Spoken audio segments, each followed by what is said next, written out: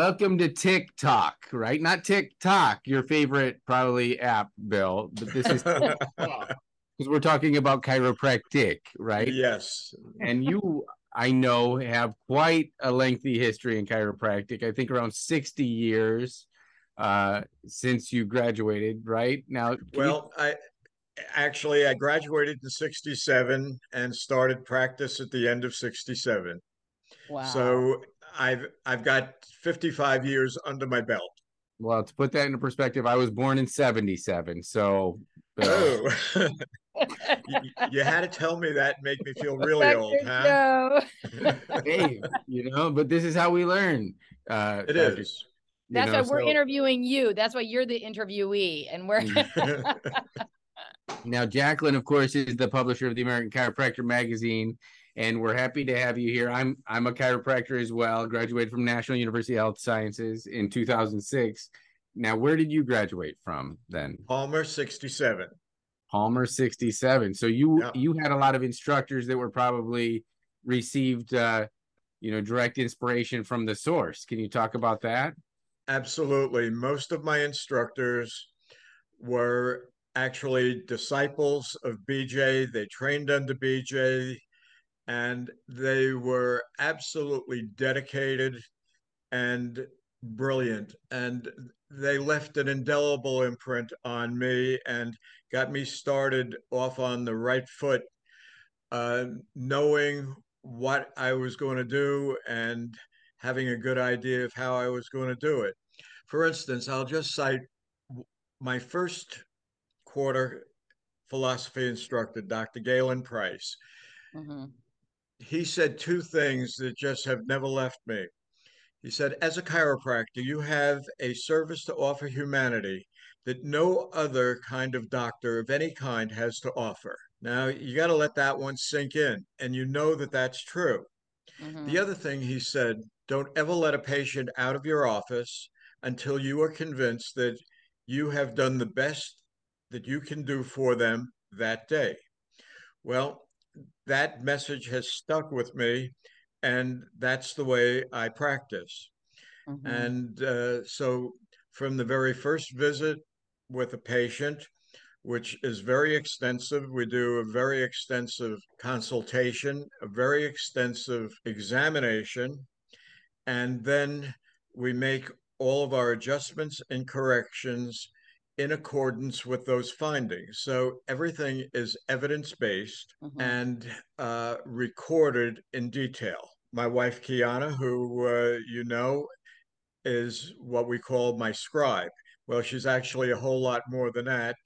As you know, we do a lot of writing and we're doing teaching. So she is actually my editor and in some cases, my co author. So Mhm. we work hand in hand together. But everything we do, like I say, is evidence based, recorded as such. Mhm. And the thing that the patients really enjoy is the interactive nature of everything that we do, from the examination through all of our adjusting procedures. Mhm. So, what I'm saying is the patient isn't just lying there on the table getting adjusted. Mhm. The way we actually conduct our procedures and our visits is uh, utilizing a lot of muscle testing, both pre and post correction. But Mhm. then, in addition, during the corrections, it is what we term as dynamic chiropractic, in that utilizing the instruments, and this allows us an advantage that you really can't do with just regular adjusting. The Mhm. patient is in motion, Mhm. whether it be putting the spine through various range of motion, which it could be flexion, extension, or Mhm. rotations in conjunction with respiration, Mhm. or in extremity adjusting, where applying the instruments while we're putting the joints in motion. Now, there's something very exciting about this that might not immediately come to people's attention. But when we add motion to the correction, well, number one, what we're doing is we're not trying to use the instruments to jackhammer bones into place. We've gone beyond that. What we're actually doing is we are resetting or rebooting the mechanoceptors, and we are sending a whole barrage of new information to the brain to act upon what we are doing. And so if you think of it in this way, and this is really, to me, it's tremendously exciting. If you think of regular single thrust static adjusting with the patient on the table, with whether it be side posture or anything else that you might think of as standard adjusting kind of procedures. Yes, the brain is registering that, but it's registering static adjusting as a snapshot. When we add the component of motion and the multiple thrusts that are available to us only by the use of the instruments, then what we are sending to the brain is actually a motion picture or a video. And the brain can imprint that and act upon it in a whole different manner. It's just like if you watch or if you look at a snapshot, the experience of that is very different than if you're watching a video. And so that's a real game changer. And so what we're always doing in our corrections is through the actual afferent input to the brain, is the brain can actually remap the body. And the brain actually maintains a three-dimensional or holographic image of what's going on in the body. So in the final product, we are depending upon the brain through its mapping and then transferring that to motor output. The brain is actually orchestrating and initiating the corrections. And that's a whole different ball of wax. To me, I think of it as this is true 21st century chiropractic, whereas static adjusting still has its roots in, well, we'll just say mid 20th century chiropractic technology. So this is a real game changer. And the things that we see as a result of this and the ability of the body to accept and hold the adjustments comes on a whole improved level. And we see things that, it continues to astonish me. So it's very, very exciting. No, it is very exciting. And the way you describe it is perfect. I mean, definitely the bone out of place model that was maybe taught 55 years ago definitely has evolved. And how you're explaining it now is kind of another level. You're using these instruments to do it, but it's like from a two-dimensional approach to a three-dimensional approach. It's kind of like clearing. It can still work, right? Of course, those methods of adjusting, and they work for decades. But now as we have better understanding, it's like it almost becomes a training a facilitator of training the nervous system and educating it and feed forward type programming. So very, very interesting. Now, how do you facilitate this? It sounds like you're using an instrument, and are you taking it through range of motion, or are you, are they prone, supine? What kind of scenario are they? We adjust in all of the above. We adjust with the patient's seating. That's especially done when we are getting into the thoracic spine and the cervicals. That is almost exclusively done seated. There's some lumbar adjusting that's done seated. And yes, motion plays a role in that. The other thing is that we do supine and prone, and it just depends upon what we're adjusting, whether it's blocking for the different categories, which say a category 2 is blocked in the supine position, whereas a category 1, which is more of a craniosacral subluxation, is done prone. The blocking is prone, Mm-hmm. as is category 3, which is exclusively the lumbar disc syndrome. Mm-hmm. So we utilize all these different procedures, and motion plays a huge role in it. And what's really exciting for the patient is that they are participants. So it creates a different experience.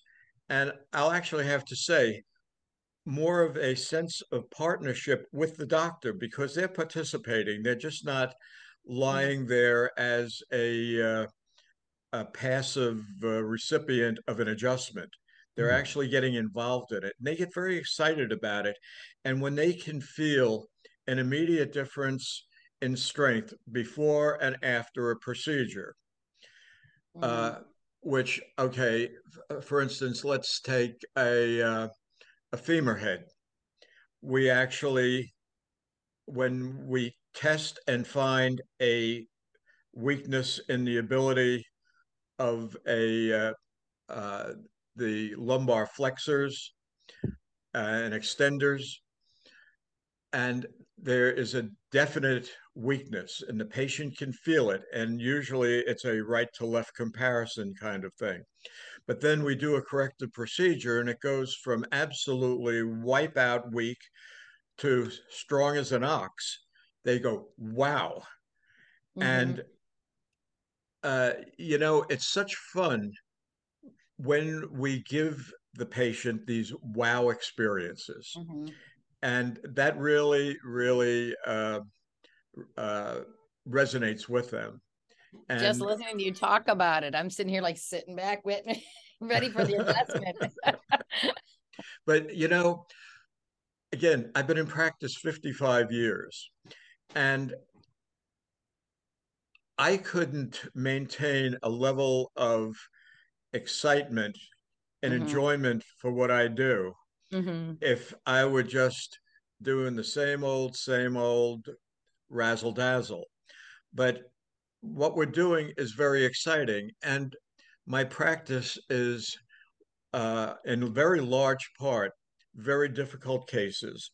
In many cases, there are people who have long since given up on chiropractic for multiple reasons of no results or bad experiences or whatever. Uh, a lot of our patients have had multiple or at least one or two failed back surgeries. They have failed in their cases with physical therapy and just about every other modality you can think about. And so when we can take these patients in, and number one, every patient that comes to us is strictly by referral. And one of the selling points is, and I need to point this out, is that my patients do all my marketing for me. When a patient calls and they want to have an appointment, they already know basically what we're about. And so I don't have to go through a whole spiel with them. What I do is have a conversation with them because I want to know really about them and if they're going to, if I feel that I can genuinely help them. But by the time they actually get to the office, we've made some degree of acquaintance. They're already comfortable with us. And in that first visit, like I said before, we're going to have a very extensive consultation. They're going to be very extensively examined. And then we're going to go through, starting with the pelvis. And there are 7 joints in the pelvis. Now, Joe, you've been around a long time too, and you've had a lot of experience through your acquaintance with a lot of chiropractors. But how often have you had anybody mention to you that we have to deal with 7 joints in the pelvis? Well, of course, the pelvis is definitely an important fundamental component of the spine. So, but as far as dealing with 7 joints, usually they're just talking about the lumbosacral or sacroiliac ligaments, and Exactly right. mutation, counter mutation. So Bill what was I'm setting you talking up. about, I Bill beg was your setting you pardon? up. I said Bill Yeah. was setting you Okay. up. So hey, I watch the U.S. politicians. I know how to answer these questions, Bill. yeah, The you're pretty answer good, is actually. never, never. maybe maybe you could go to the Panamanian legislature or something. I'm sure they'd love to have you. But at any rate, what we're dealing with is the two 5LS1 facets, the sacroiliacs, the hip joints, and the symphysis pubis. And these are all joints of totally different classification that require a different examining procedure to determine their function or lack thereof. And so once we have balanced the 7 joints of the pelvis, only then have we established the firm foundation on which to build the rest of our corrections. Mm-hmm. If we have not balanced the pelvis, it's like a building with a shaky foundation. Mm-hmm. Don't bother trying to level the upper story or fix the roof until you get that foundation leveled. That only makes structural sense, right? Mm-hmm. Right. And that's really the way it works. But we've had to add something to that. Mm-hmm. We still have the lower extremities on which the pelvis sets. So the foot, ankle, and knee, as you know, they're very susceptible to injury and dysfunction. So part and parcel of my examination is to factor that in and look at how the feet are balanced. Is there a problem in the ankle joint? Now, let's just take that as a singular example. Many people are running around, figuratively speaking at least, with old sprained ankles that may go back decades. And they are altering the stance, and that can translate up into the knee joint Mm-hmm. and causing usually a combination of posterior translation of the tibia and fibula with, in most cases, that will be accompanied by a bit of an external rotation. Well, if you think about the length of the leg, uh, the lower leg Mm-hmm. articulating with the knee and then going up into the thigh, the femur, there is a tremendous amount of leverage there that's going to work against those hip joints. Now, that brings me to really one of my favorite ways of describing what we're doing. Mm-hmm. I think of what we're doing is functional biomechanics and functional neurology merged together because we're thinking about the biomechanics, but we're also thinking about the neurological implications of the biomechanics. So now what we're really talking about is complex joint dysfunction, of which the subluxation is part, certainly a major part. That's what we ultimately want to correct because of the neurological implications. But we cannot ignore the very, very important role of the lower extremity as it affects the pelvic balance. But then we can also not ignore the shoulder girdle and the rib cage as it's going to affect the cervical spine. So right there, we have a major source of problems for our patients. And one of the things that has really caused a whole new, we'll call it class of problem, is that everybody is on some sort of a computer, tablet, or phone and the average adult is spending hours a day. And one of the end products of that is the anterior translation of the neck. So the neck being sometimes many inches forward of its proper balance point, adding tremendous amount of tension to the cord, putting the musculature under constant tension, therefore the tensions that we feel and that the patients complain about in the shoulder girdle. And with the shoulders rolled all the way forward, uh, again, talking in terms of both mechanics and neurology. So we have excess tension on the cord, tension on the nerve roots. Right here in the subclavicular area, with the shoulders rolled forward, we close off that space between the inferior of the clavicle and the first rib, and we can actually be putting a significant pressure on the subclavian arteries and veins and the brachial plexus. So right there, we have a structural thing that is neurologically very important. And we're not even talking about the classic idea of a nerve being pinched at the intervertebral foraminal level. Right. So this is really important stuff for us to all understand and have the ability to relate to our patients, because when we do what we do and we do it with a very concrete methodology, this translates to the patient as, boy, he knows what he's doing. And when we know that we know what we are doing, that competence builds competence, confidence. I'm sorry. Confidence, You know competence, what I'm saying? confidence. Got it. Yeah. Competence builds confidence, and the patient picks up on that. So they know they're in the right place.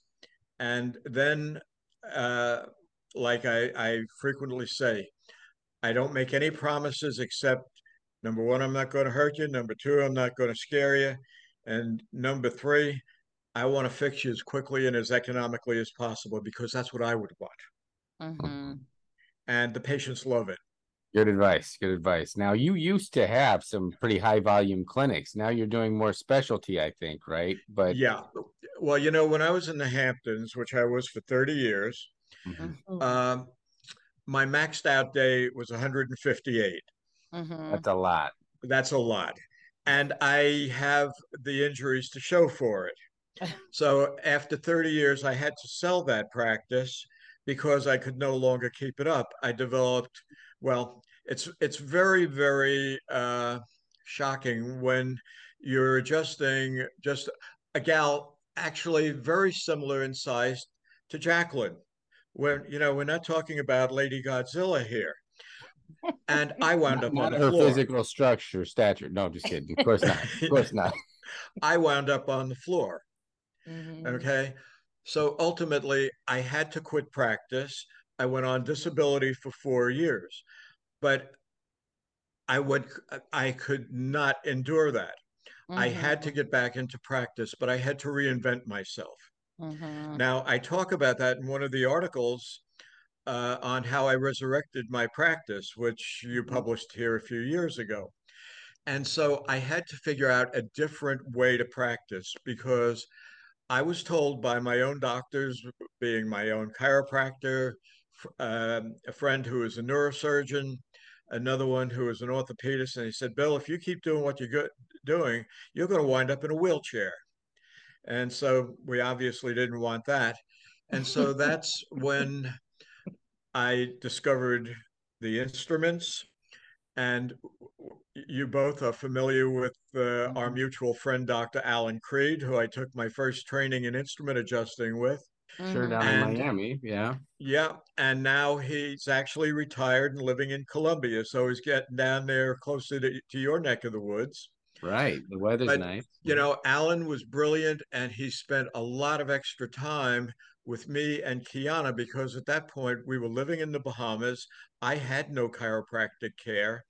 I was trying to practice, but I knew that if I just kept up with what I refer to as full contact chiropractic, I was going to be in big trouble. And so once he introduced me to instrument adjusting with the impact instruments, the vibrocursor and the arthrostim, I was able to take that and apply it to my knowledge of Pedibond and SOT and Gonstead and CBP and all of these other things. And then ultimately, actually, it was the result of one of the interviews that I did for you with Dr. Eugene Charles. He really introduced me to muscle testing, or AK. Sure, Right. Dr. Eugene Charles, famous for Yeah, he's watching this out. tremendous. He is to me one of the contemporary legends now. He's an incredible chiropractor. But prior to that, I was a little skeptical about AK because everything that I'd ever seen about it, they made it look like some sort of a Las Vegas lounge act. And Dr. Charles, actually, I took his 100-hour video course, which I highly recommend to anyone. And it was enormously helpful. And I've been able to now incorporate a tremendous amount of muscle testing in my examination procedures and in my visit to visit evaluation of what's going on with the patient, where they're weak, where they're strong. And so we only address what we can objectively verify. And so it adds a level of precision to what we're doing, but also we have to think of it in terms of we need to be able to justify everything we do from a medical legal standpoint. So if, for instance, someone, whoever, were to challenge me, Dr. Koch, why did you do such and such a procedure? I can look in my records and say, okay, if I did this, here was my indicator for it. And I feel that that is very, very important. Knowing that I can do that helps me to sleep at night because we live in a very litigious world. Maybe you don't in Panama, but certainly in the States, we do. And so we need to be able to justify what we do and why we do it. It's scary. Now, Dr. Koch, can you talk about that a little bit? I mean, you found this method of treating patients from your injury, right? So, some people are getting worn out. It's heavy work, man. Being a chiropractor is not an easy job. So no, it isn't. And in talk a little bit about that. Joe, do you realize that chiropractors go out on disability at a rate comparable to professional football players? Wow. Now that's crazy. That is. And one of the things that attracts the doctors to my classes, and I'll point this out, that the average doctor coming to our classes has been in practice 30 years. Like you said, it's heavy work and they hurt themselves. Chiropractors are actually, they should be, the poster children for repetitive motion injuries. By the time you've practiced 30 years, you have done untold thousands of side posture lumbar adjustments and all kinds of various adjustments that require force on your part. For every action, there's an equal and opposite reaction. That reaction goes back into our bodies. And this is why chiropractors get hurt. So you the got to take a doctors, 300-pounder patient, you know what I mean? absolutely. They're They the need ones help that too, did me in, and I used to extensively use anterior thoracics against the wall. Oh, did you? In, Well, ad- that's yeah. in addition to a lot of side posture work. And so these doctors, they love what they're doing. They're good at what they're doing. They are very successful, but they are looking at the sustainability of their practice, the way they are doing it, and saying, hey, I don't know how much longer I can keep doing this. And so when they find out about what we're doing and that we're getting great results, but we are doing it without hurting ourselves, that we're utilizing the technology with the instruments that Mm-hmm. makes it very, very easy and non-stressful to us. The Mm-hmm. fringe benefit is we get great Mm-hmm. results, and on top of that, the patients love it. And then Right. there's another aspect to it. Our referring patients mentioning to the people that they want to refer to us, Mm-hmm. and so many people say, "Oh, but I can't stand the idea of the snap, crackles, and pops." Right. Mm-hmm. And then the clincher is, "But he can adjust you without doing that." Well, Right. then they say, "Oh my gosh, sign me up." Mm-hmm. And then the patients love the experience of getting adjusted with the instruments and the Mm-hmm. interactive aspect of it. And Mm-hmm. so, as I say all the time, it's a win-win all the way around. It's good for the doctor, it's good for the patient, and actually, it's tremendous for the profession because if you look at it just this way, what is one of the derogatory comments that medics make about our practice? Well, I guess it's okay to go to them, but don't let them crack your neck. And they make Mhm. that sound like, or where they're breaking necks. Well, when we can say with authority that I can do great specific adjustments on your cervical spine, on your neck, and there is no snap, crackle, and pop. And okay, now what are you going to say to criticize me? Mm-hmm. Okay. So Wow. it's a big deal. It's really a big deal. Bill, we're just about out of time. Jacqueline, did you have anything that you Wow, I wanted was gonna to say, add? but yeah, to do because that's such a big part of it. I mean, the snap crackle and the pop too. So that's I was gonna ask when you were talking about this. First off, two questions really quick. One, I was saying, so it sounds to me like that it's more low force rather than a high force adjustment. Is that what that you would say? I Oh, mean, yes, it's incredibly low well, force. I remember when I've gotten adjusted by both of you guys at the trade shows, you and Dr. Creed, always, that I loved it, that it was kind of like a massage and it was like he was getting it all to move out of the place. And, I remember you doing that with the hips and everything too. I had no idea what you were checking there. Yeah, the difference really is, Jacqueline, that we're not cranking bones into place, Right. but we're working through the control system and the feed Right. to the brain, and Mm-hmm. we're feeding the brain this information. And like I said earlier, the brain actually Right. orchestrates the correction Amazing. by and helps us to make the adjustments. Well, so And that so was it my is low closing force. question. That was my closing question was going to be then, because I was going to say, well, for a chiropractor to go, usually they'll make it sound like an instrument adjusting. It's like, oh, well, but it sounds to me like you're saying that you're getting a better adjustment than you were with the snap crackle where you were forcing it versus where you're coaxing it. Is that the difference?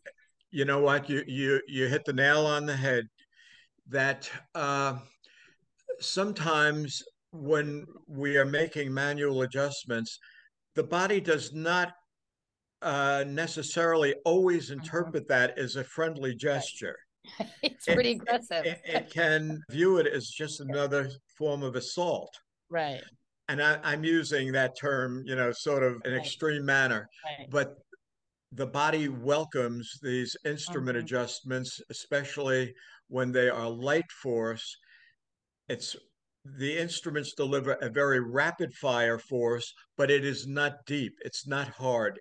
And Mm-hmm. I always say to the patients when I'm in the process of adjusting them, I say, now Mm-hmm. listen, if I go too hard, if this hurts, I want to know about it because it should not hurt. It's better if it doesn't. Mm-hmm. And if I'm hurting you, I'm contributing to the problem. Mm-hmm. And in many, many cases, I'll say, how does that feel? Is Mm-hmm. my force too much? And they'll say, oh, no, keep going. It feels great. Well, that's a nice reaction. Mm-hmm. So people Right. actually look forward to their visits.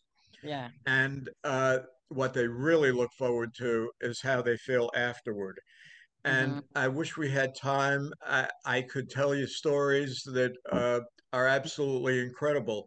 And some of the cases that we've had Mm-hmm. actually in very recent history. I'll just tell you really quickly about one and let you think about this one.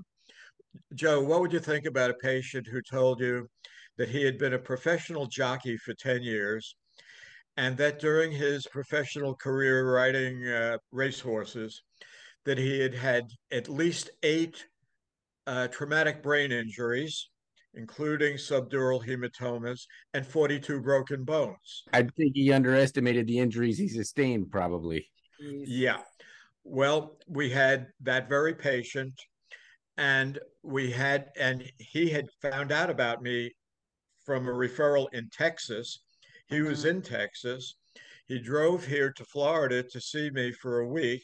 We saw him on a Tuesday, a Wednesday, and a Friday, and we sent him home feeling really, really good. At one I love point, that. yeah. And we've been in touch with him since, and he's still feeling good. And when he starts feeling like he's going south, he's going to drive back to Florida. Wow. Well, let me ask really quick, because I know we're wrapping things up. And Dr. Joe, I know everybody's got patience and schedules. So I wanted to make sure and see if doctors want to learn this technique, where do they go to find out about it? I know that you can read in all of the history. We got tons of articles by Dr. William Koch. We call him Bill. And the latest one is the chiropractic listings in the February issue this year, or this very month. And so I wanted to check though, Bill, where do you recommend people to go to learn more about this? Well, they can call us directly. And would you like that phone number? Yes. We're on pins and needles. Yeah, it's area code 352 729 2678. And that number actually goes back to, that's our home. And also it rings through on both my and Kiana's cell, so you can always get a hold of us. And I love to talk to the doctors so that we make sure that it's going to be a good fit, because we only take 6 doctors in our classes, and they are see it, feel it, and do it. So they're very interactive. They're not lecture classes. They get some hands-on, and each doctor is actually examined and corrected by me. And this is one of the attractions, that so many of them come admittedly as train wrecks, and they want to get fixed along with learning the techniques. So that's 352-729-2678. That's it. Okay. And well, I was going to say, so does it sound to me like you had to learn it late in life? Would you have preferred if you kind of known about this manner of adjusting earlier on before? Oh my gosh, yes. It would have changed my life. And I wouldn't, I still have to live with a bit of pain every day from old injuries. They just don't go away. But thankfully, I'm able to continue working, because this is where I get my kicks. Great. Amazing. Well, thank you so much, Dr. Koch. We love always seeing you at the shows. We love getting all the way you pass on the information, so that, the younger doctors, we don't have to go through the same problems you do. Or they don't. I want to shorten their learning curve. Yeah, most definitely. Well, thank you so much. You're always welcome to keep contributing. Thank you, everyone. Keep listening. Thank you so much, Jackie. Enjoyed this. Hey, thank you so much. Everyone, thanks so much. Take care for listening, and back to work. And nice to see you, Bill. I'm out of here, but I look forward to catching up in Florida, okay? Thank you so much, Joe. Appreciate it.